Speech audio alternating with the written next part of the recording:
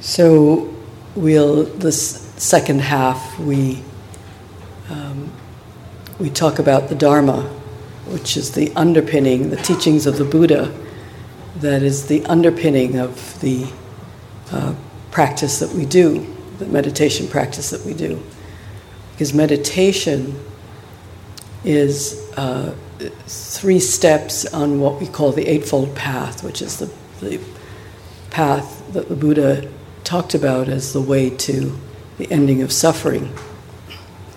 So there's meditation, but there's also wisdom and morality.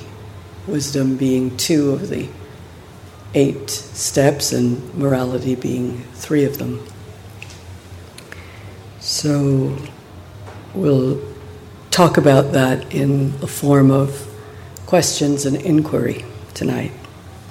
And now I'm really happy to entertain any questions you have about the practice, about the Dharma, about how the Dharma relates to your life. And nothing, I love what Wendell Berry says, that there are no unsacred places, that there are only sacred places and desecrated places. So there is no question that you have that is outside of the Dharma. It's all sacred, whatever your questions are. Thank you.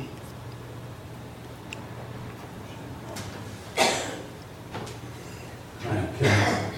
You are? Ken. Ken. Yeah.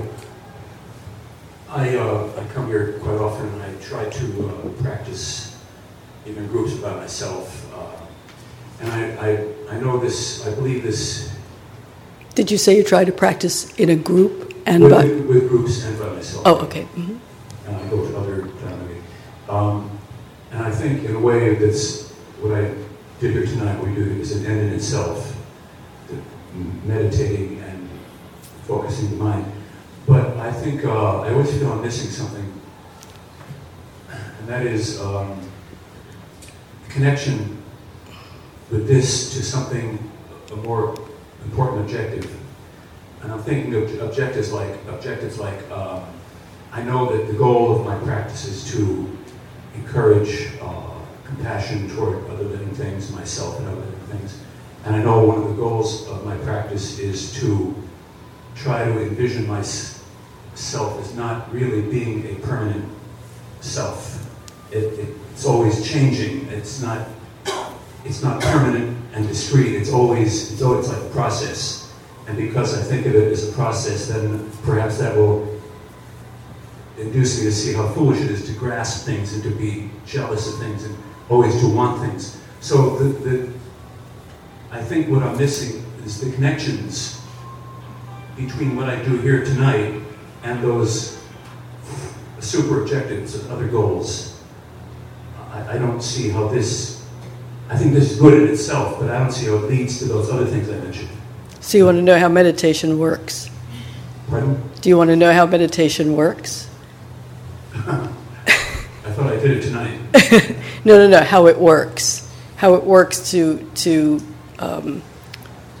effect transformation. Is that what you're asking? How it works to lead me to those other goals I mentioned. So wisdom and compassion. Wisdom and compassion, and also the idea that myself is not permanent and separate from other people. Mm-hmm. So you want to know how meditation works? The missing links. The missing links. How long have you been practicing? For a few years, but not consistently. Sometimes I give it up, Uh-huh. get discouraged. But recently I've been trying, the past couple of years, of trying more, to be more consistent. Yeah. So have you ever been on a retreat, on a silent retreat? No, but I try to go to Dharma meetings about 3 times a week.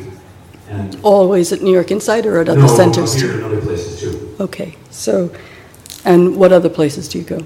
I go to Tibet House in Sharpe. Mm-hmm. And then I try to do it by myself. I find it more difficult, but at least I try. Mm-hmm. But at least it's easier for me in the groups. So where do you think you're falling short?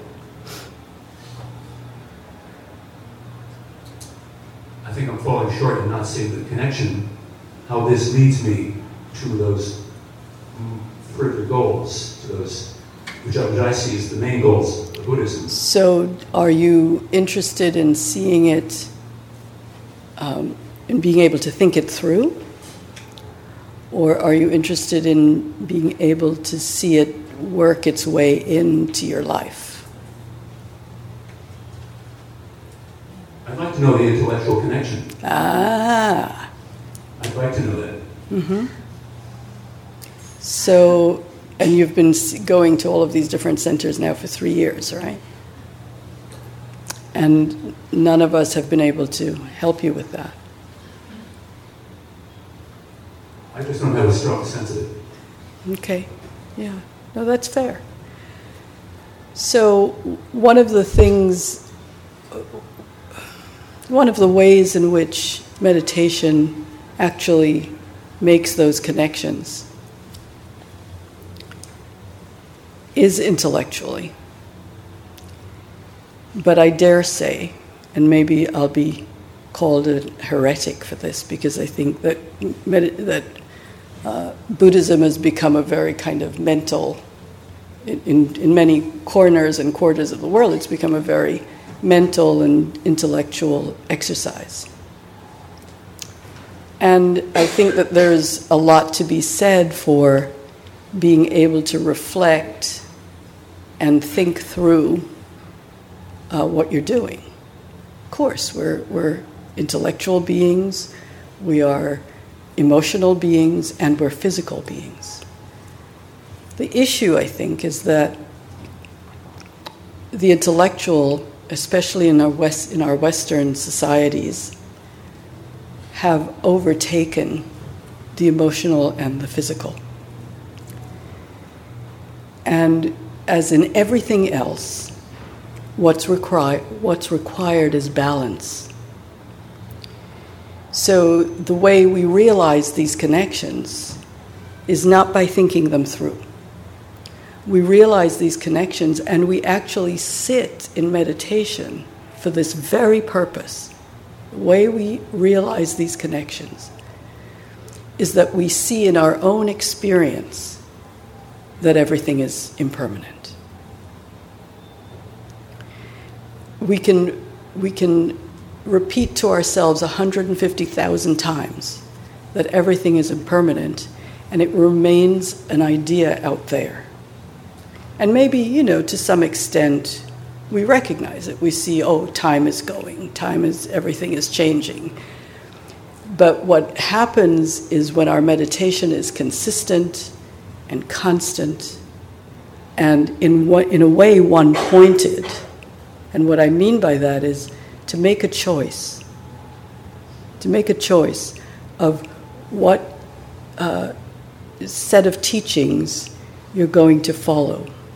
Because they all wind up, whatever streams, whether it's the Tibetan Vajrayana traditions or the Theravada tradition that we're in, or Zen Mahayana tradition, or any combination of that, they all wind up in the same place, at the basic teachings of the Buddha, which is the Four Noble Truths, right? And what are the Four Noble Truths? That there is suffering, that there's a cause of suffering, that there is an end to suffering, and there's a way to the end of suffering. But if we're all over the place, we learn a little bit, and then we start all over again. And we learn a little bit, and then we start all over again. And so we may have a lot of breadth, but no depth. So how does the depth come? It comes from consistent, one-pointed practice. And I don't mean narrow practice, I mean one-pointed practice. And the distinction between those two is that your practice becomes a practice that gets more and more refined and sharpened over time. And when that happens, the mind and the heart get steady and still. And they stay in the present moment. It's no longer always rushing into the future or falling back into the past. And when we're here, when we're actually present in an even, non-judgmental, accepting and embracing way, insight appears. That insight is not intellectual. That insight comes through the mind, body, and heart. And then when that insight comes, we know it for ourselves, not because a book has told us, not because a teacher has told us, because all those books and teachers are simply pointing at something. And in Zen they say the finger pointing at the moon is not the moon. So when we point at the moon, it's for you to find the moon, for you to experience the moon yourself. My finger doesn't begin to teach you anything about the moon. It simply says, look there. So the looking there is your practice. When we're still, when we're silent, silent mind and heart, the still mind and heart sees deeply. Then our attention is not like a cork on the water, it's like a stone dropping into the water. And all of those connections that have been pointed to in all of the teachings that you've received begin to happen for you. So that's why I asked if you've been on a retreat, because if you've been practicing for a while, it's really helpful to see if you have the time. I don't know what your life is like. Sometimes some people can't do it for a while. But if you have the time and the inclination and the interest to find a retreat that's, of several days or weeks or months, whatever you can afford, time-wise, because that's what can broaden and deepen your practice, so that you get a base of stillness and silence. So that when you come home and you're adding a cumulative way of practice to that base, it deepens. And then the insight that we talk about is a natural thing. It's nothing that you have to force. It's nothing that you have to seek. It simply happens because the mind is still. And so it sees the nature of reality. It sees the truth. So, and from that seeing, wisdom and compassion arise. So when we see for ourselves that we are deeply connected to other beings, we don't have to try to be compassionate. Compassion arises because there's no difference between you and me. So if I see you suffering, I suffer. It affects me. I suffer with. Our relationship becomes different when I understand how connected I am to you. Your sadness is my sadness. Your joy is my joy. And so meditation is a way of helping the mind to settle in that way so that it understands that in a deep, deep, deep body, emotion, mind way. So I'm not saying to stop reading, but sometimes I'll say to a student, stop reading for a year, right? Because you've got all the information you need. The practice will get that information into a place of deeper understanding. Thank you.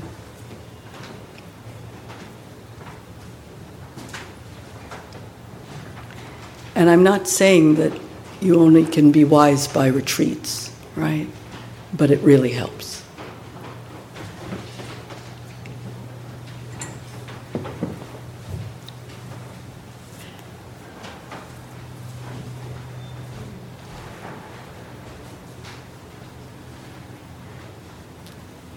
Hi, I'm Buddy.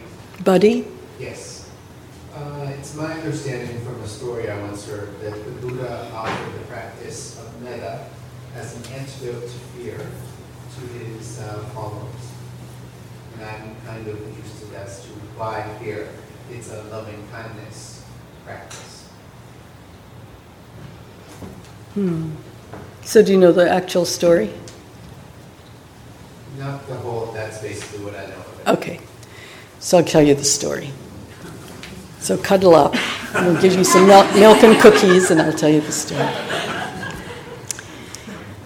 So the Buddha, as you may know, practiced mostly in the 2,500 years ago when there were actually jungles and wild places that were still preserved naturally. And his monks went out into the forest. He sent them out into the forest to meditate. And if you have ever read the Satipatthana Sutta, you know that he directed in his mindfulness instructions that you go to the root of a tree or to an empty hut and you cross your legs and you put your breath in front of you and you pay attention, right? So he told them to do that, go to the root of a tree and meditate. And when they went, there were all kinds of spirits in the forest and wild animals, and they got scared. And they went running back to the Buddha and said, "Oh, we can't meditate there. It's too scary. There are all of these tree spirits and animal spirits and all kinds of spirits, and they're scary things." And he said, "I will give you all the protection that you need to meditate with these spirits." And that's when he taught them metta, loving kindness. So what do you think? Why do you think he did that?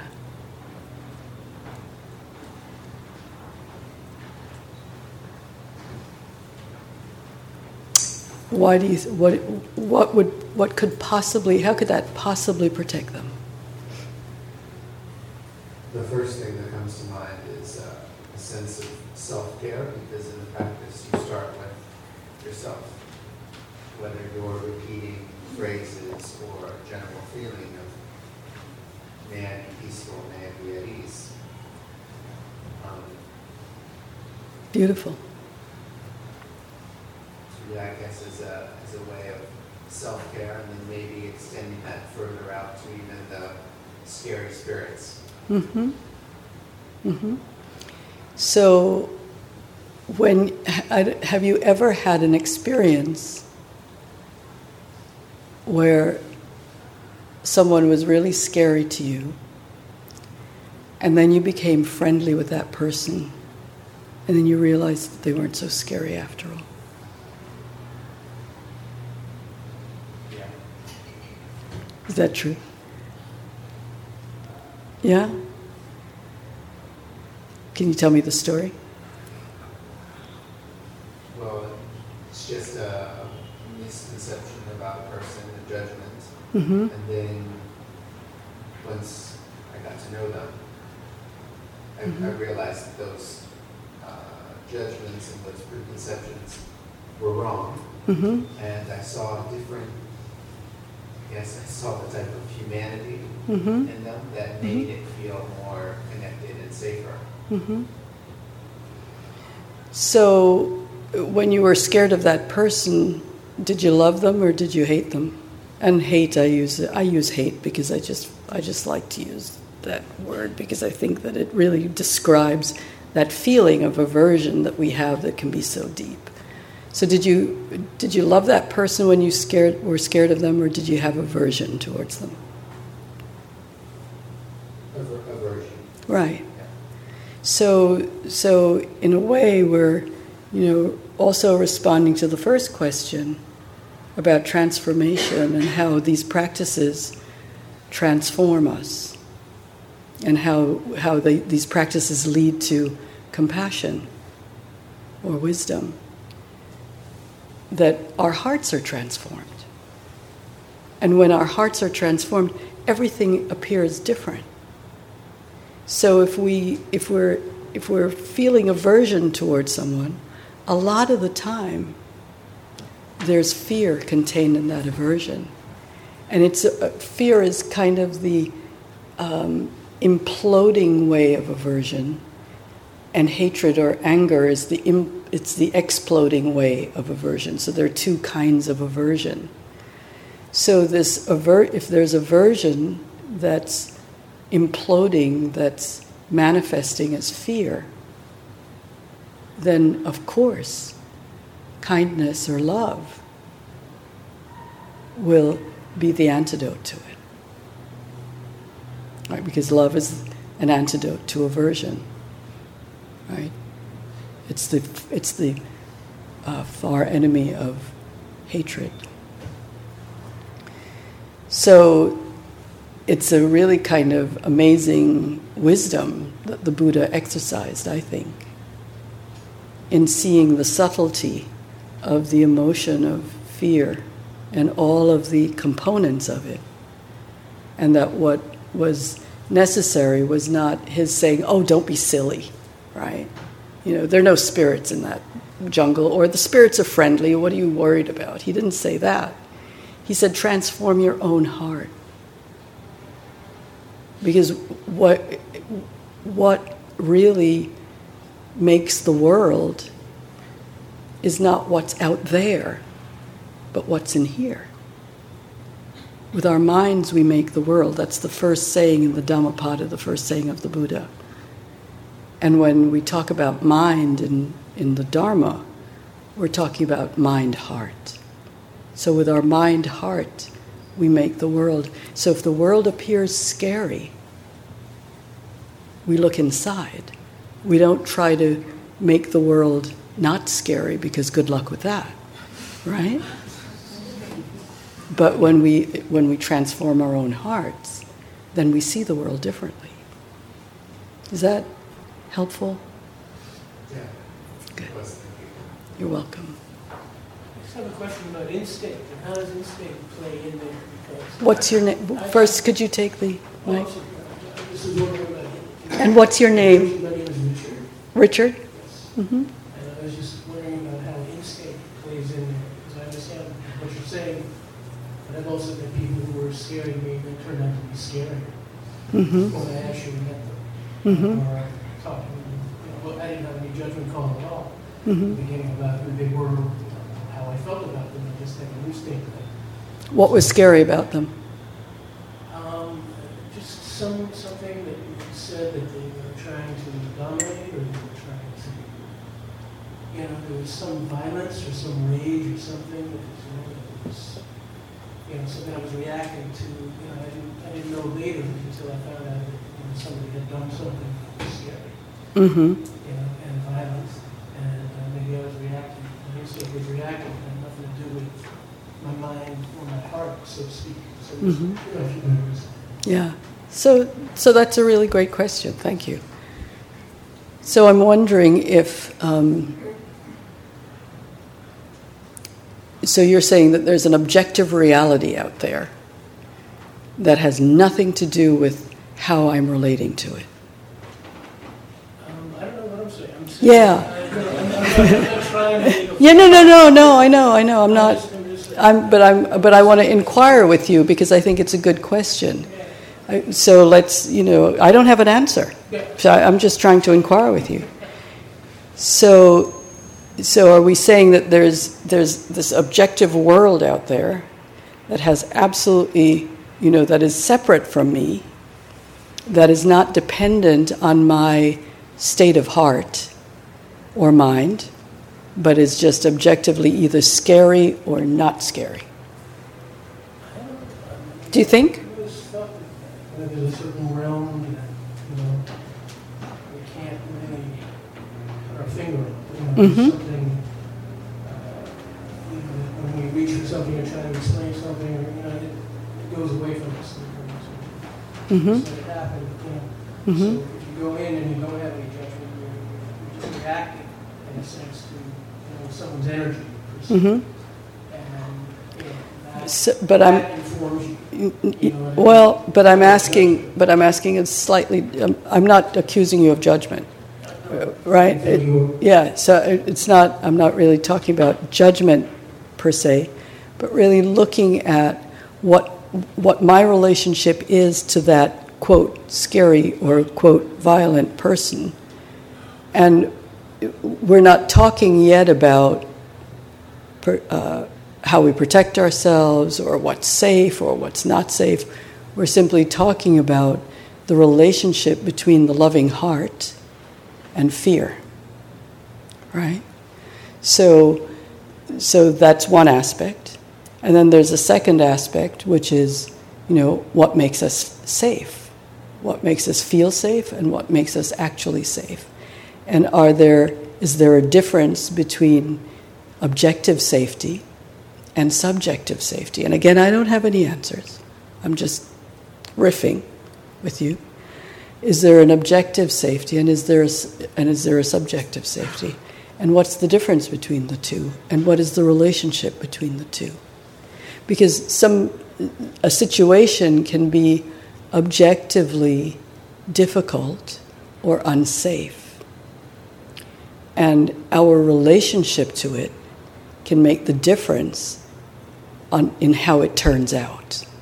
So, for instance, Thich Nhat Hanh talks about when the people in the boats were coming in the boats from Vietnam, they would run into rough seas, right? So objectively, seas are rough, no question about it. The boats that actually did not capsize, many of them did. The boats that actually did not capsize, was testified to by people who survived, is that there was usually one person in that boat whose mind and heart were balanced or still, who were able then to calm the rest of the people in the boat. So there's an objective difficulty or unsafety. And, we can't deny that. And yet, there is a way in which we can protect our own hearts by the way they relate to or respond to that situation of difficulty or that situation of unsafety. I'll give you an example. I was monk a few years ago. Mm-hmm. There were some people who were walking maybe a little too close behind me, had an instinct that I was in danger. But I said to myself, just breathe, relax. Mm-hmm. You're creating this people now. Just walking. It would have been much smarter to take a piece of stick and lovingly hit them over the head. I haven't been right? holding rice cakes at the time. Anyway, ignored my instinct. Yeah. So nobody's saying that, right? It's not a question of ignoring your instincts or putting yourself in danger because you don't do what's necessary. So we're always talking about appropriate response. If we're reactive to the situation, we're probably going to make it worse, right? If we're responsive to the situation, we might help it. And there are some situations that are dangerous, yes, right? But what is your relationship to it? You may not have control over the dangerous situation presenting itself, but you have some control over how your heart responds, how your mind responds, and what needs to be done in the particular situation. So it's not a question of, may you be happy while you're killing me. It's not that. No, it's not that at all. No, we all want to survive. But what are we willing to do? What are we willing to not do? And what is our state of heart when we're doing it, whatever we're doing, right? You're welcome.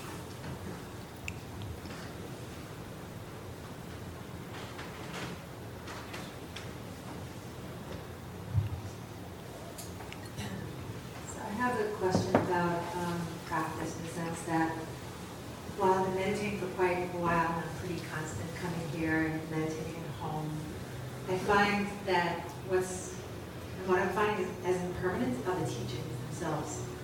The teachings are impermanent. What's your name? Basia? Gracia?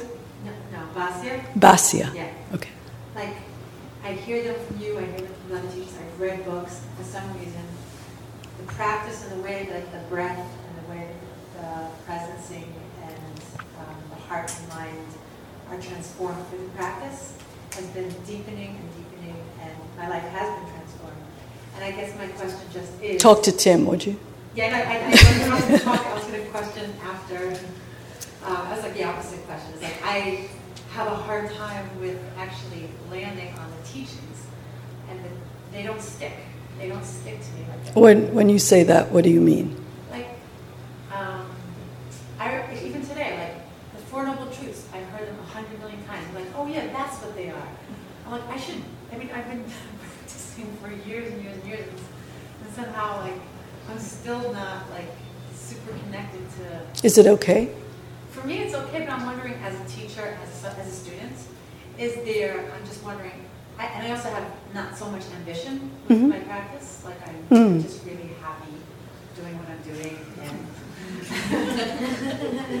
and I've noticed the benefits, and I'm just, as a student, I'm realizing that there's a complacency that might be like slightly lazy, or maybe there's something that I'm not reaching for that should be a next step in my practice, but I'm not taking it. Mm-hmm. So what can I do for you? I love your questions.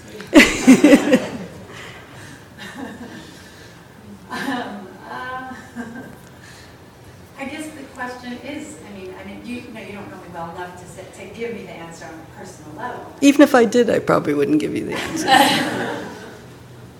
And I'm being playful, but I'm also being really serious, because everybody learns differently. Right. Everybody learns differently.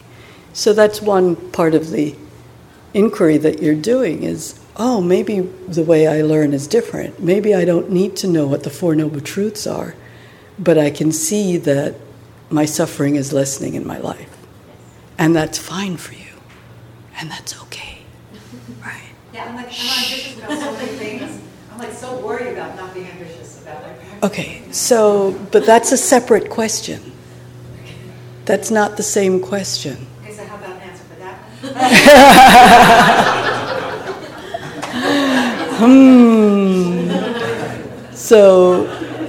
So you have the answer to that. So the answer to it, in a way, even though I'm not giving answers, is energy. What's your state of energy? And is there some part of your life where you do give the required energy? And when I say required from your point of view. Is there some part of your life where you do give the required energy? What's that? To my music. Okay. So that's really important to you. Yes. So can your music be part of your Dharma? And can your Dharma be part of your music? I feel Is to it? the extent that they are already part of each other. Hey, voila. But for every day. No, serious. No, because we have a certain amount of energy to give to our lives, right? And how we choose to spend our energy is up to us. It's not up to what some teacher tells you should be doing, right? But it's really about what you think is important to you, what you think brings you happiness and joy, what you think brings you wisdom and love, and not some model of who you think you ought to be as a Dharma student. Right. Well, I guess that you kind of nailed it when you think of when you. Thank you. when you hear the word Dharma student, so much about being a Dharma student is finding a teacher, and there's a relationship between. I read a Pima Chodron and Joko Bag, and all those, the people I do who I don't remember a word of what they said. But they're great teachers. But they're great teachers. But the important thing is to find a teacher, and that there's something that happens in that relationship, and that's also something that hasn't happened in my practice. So, I guess that's part of the question is that something that's important to really have your teacher? You know what I'm saying? Is it important to you? I guess I would want to have a reflection at some point to see if there was there. I mean, there's always room for growth, and there's always desire for growth. So there's always this idea or notion that through that kind of relationship, a certain type of growth is possible that you haven't reached, and without knowing what that is, you can't even project that. So it's maybe an idea in my head, but that's. So when it becomes a heart's desire, if it ever does, then you look for a teacher. But you don't have to force yourself. Maybe at some point in your practice you'll say, I have some really deep questions about my life and myself and my place in this world. Those questions I do have. Mm-hmm. But I think. How do you answer them? What? How do you go about seeking an answer? Well, I mean, there's a lot of things. I mean, there are a lot of different ways. I mean, Beautiful. meditation is one part of practice. Beautiful. Therapy, friendships. Beautiful. Nature. Go for it. Seriously, really, live your life fully. Live your life fully.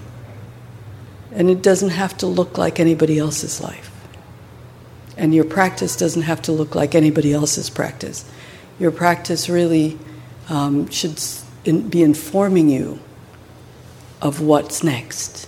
What's the next step in front of you? What's the next step in front of you? Nothing has to be forced. Nothing has to look a particular way. Nothing has to be a particular way. We're just here right now. How is it to be here right now? And what does it mean to be here right now? And what is my next step? How do I express kindness? How do I express wisdom in my life? What's necessary for that to be as full as it possibly can be? What's next? What's next? Not what's going to happen in 5 years, or what's going to happen when I have a teacher, or because I don't have a teacher, or what does it mean about me that I'm lazy because I blah, blah, blah. What's happening now? What's necessary now? What's needed now? Who am I right here? The nights and days are relentlessly passing. How am I spending my time? And if we're asking that question, then when the answers come, we know what we need to do. And it's not what anybody else needs to do. It's what you need to do.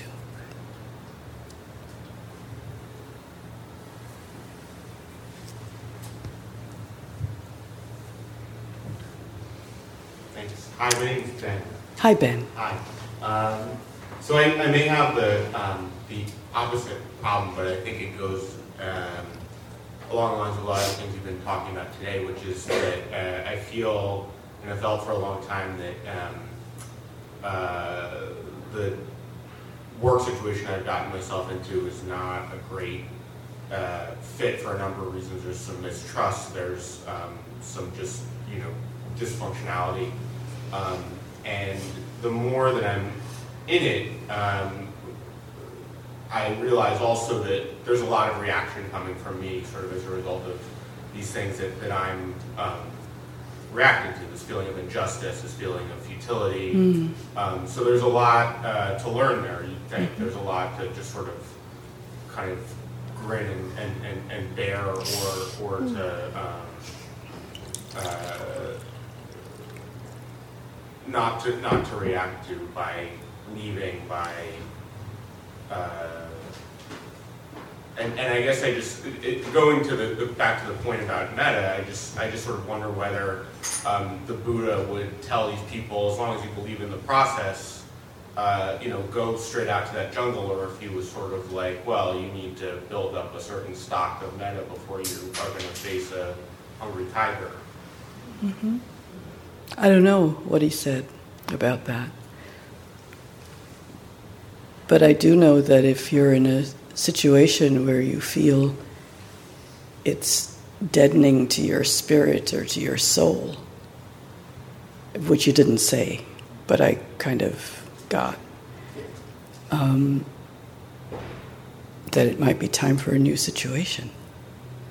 If you feel as if there is nothing that you can do to change the dynamic. So I'm wondering, and the reason that I picked that up is because you said something about grinning and bearing it, which is like, ding dong, red flag, doo-doo, right? Because if you're sitting there kind of tense and grinning and bearing it, I don't know what your other situation is and what your whole situation is, but if you feel as if you're grinning and bearing something, how does that feel? Is there a lot of suffering in that? Yeah. Yeah. Right.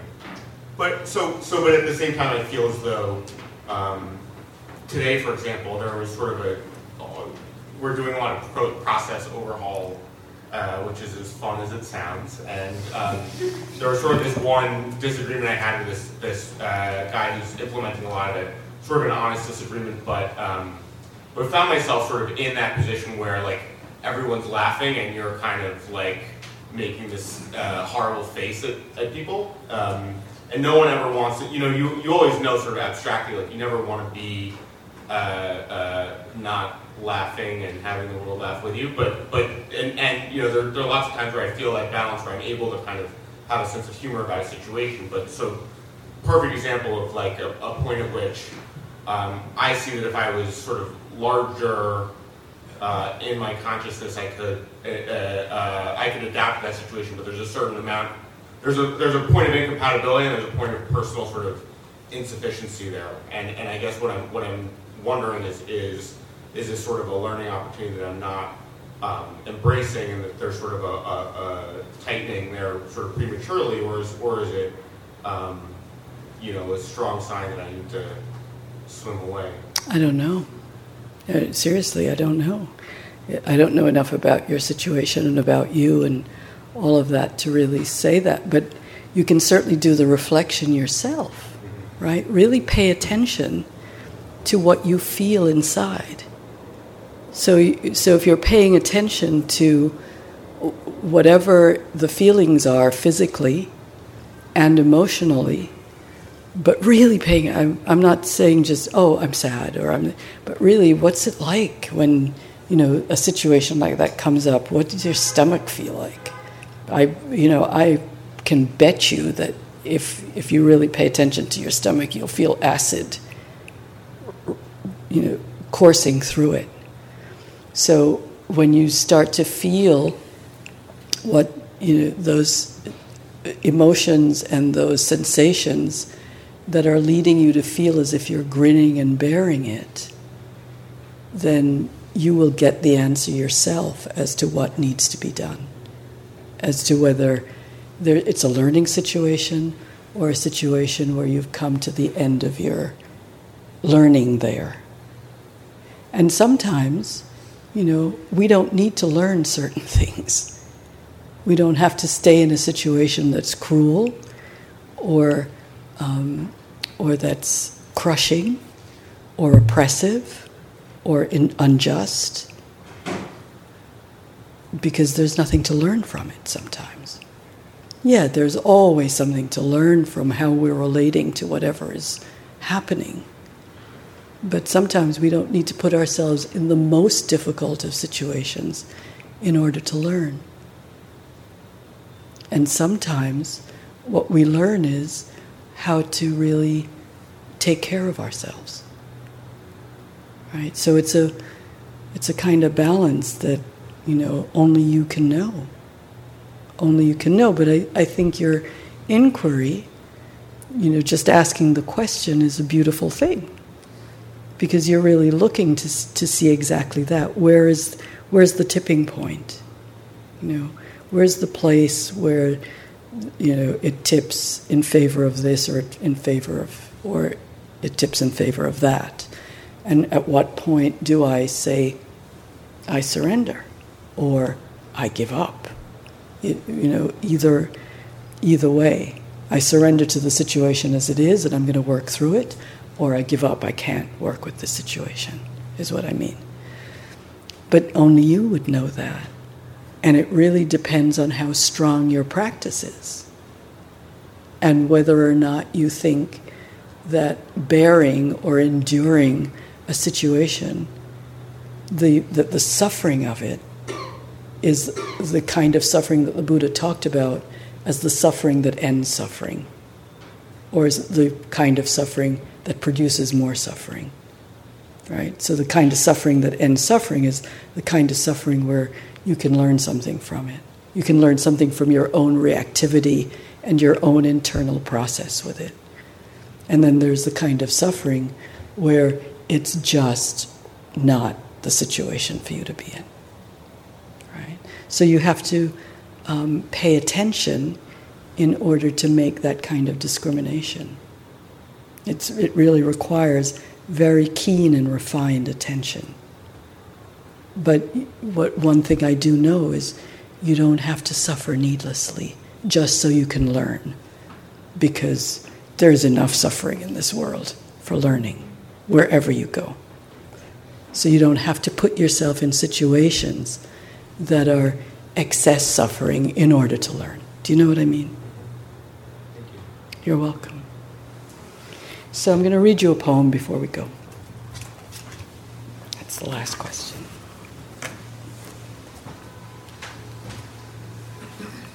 It's called How to Be a Poet, and it's one of my favorite poems that I got reminded of the other night because I was watching an interview between Bill Moyers and Wendell Berry, and what a beautiful being he is.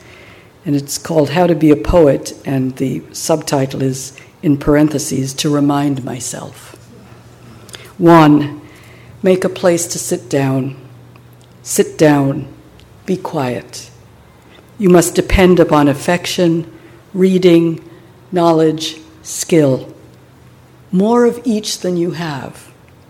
Inspiration, work, growing older, patience. For patience joins time to eternity. Any readers who like your poems, doubt their judgment. 2, breathe with unconditional breath, the unconditioned air. Shun electric wire. Good luck with that in New York City. Communicate slowly. Live a 3-dimensioned life. Stay away from screens. Stay away from anything that obscures the place it's in. Ooh, I just lost it. Sorry, just a second.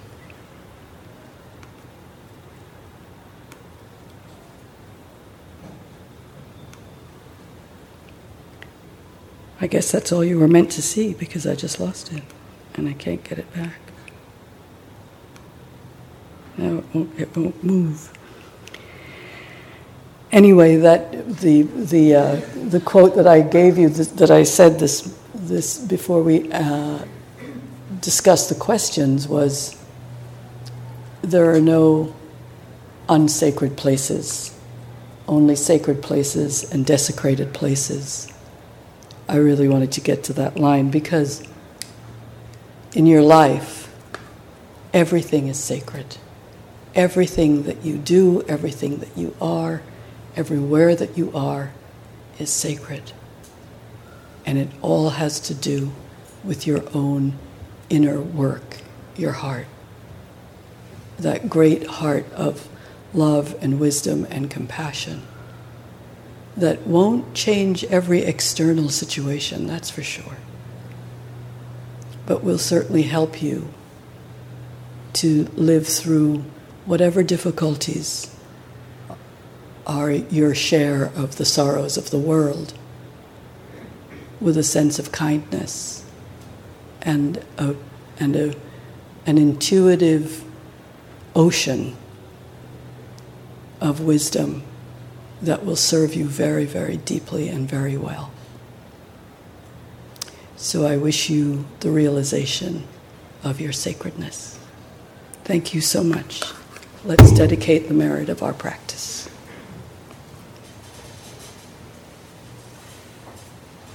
Having reflected on the Dharma and practiced so beautifully together, we've created a field of goodness and of merit.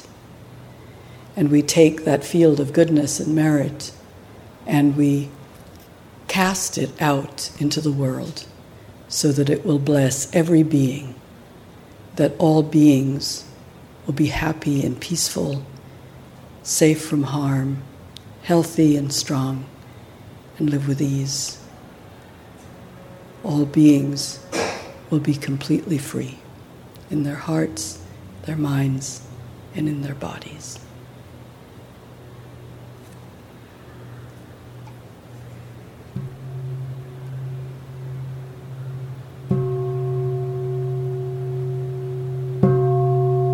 Thank you so much for coming. Good night.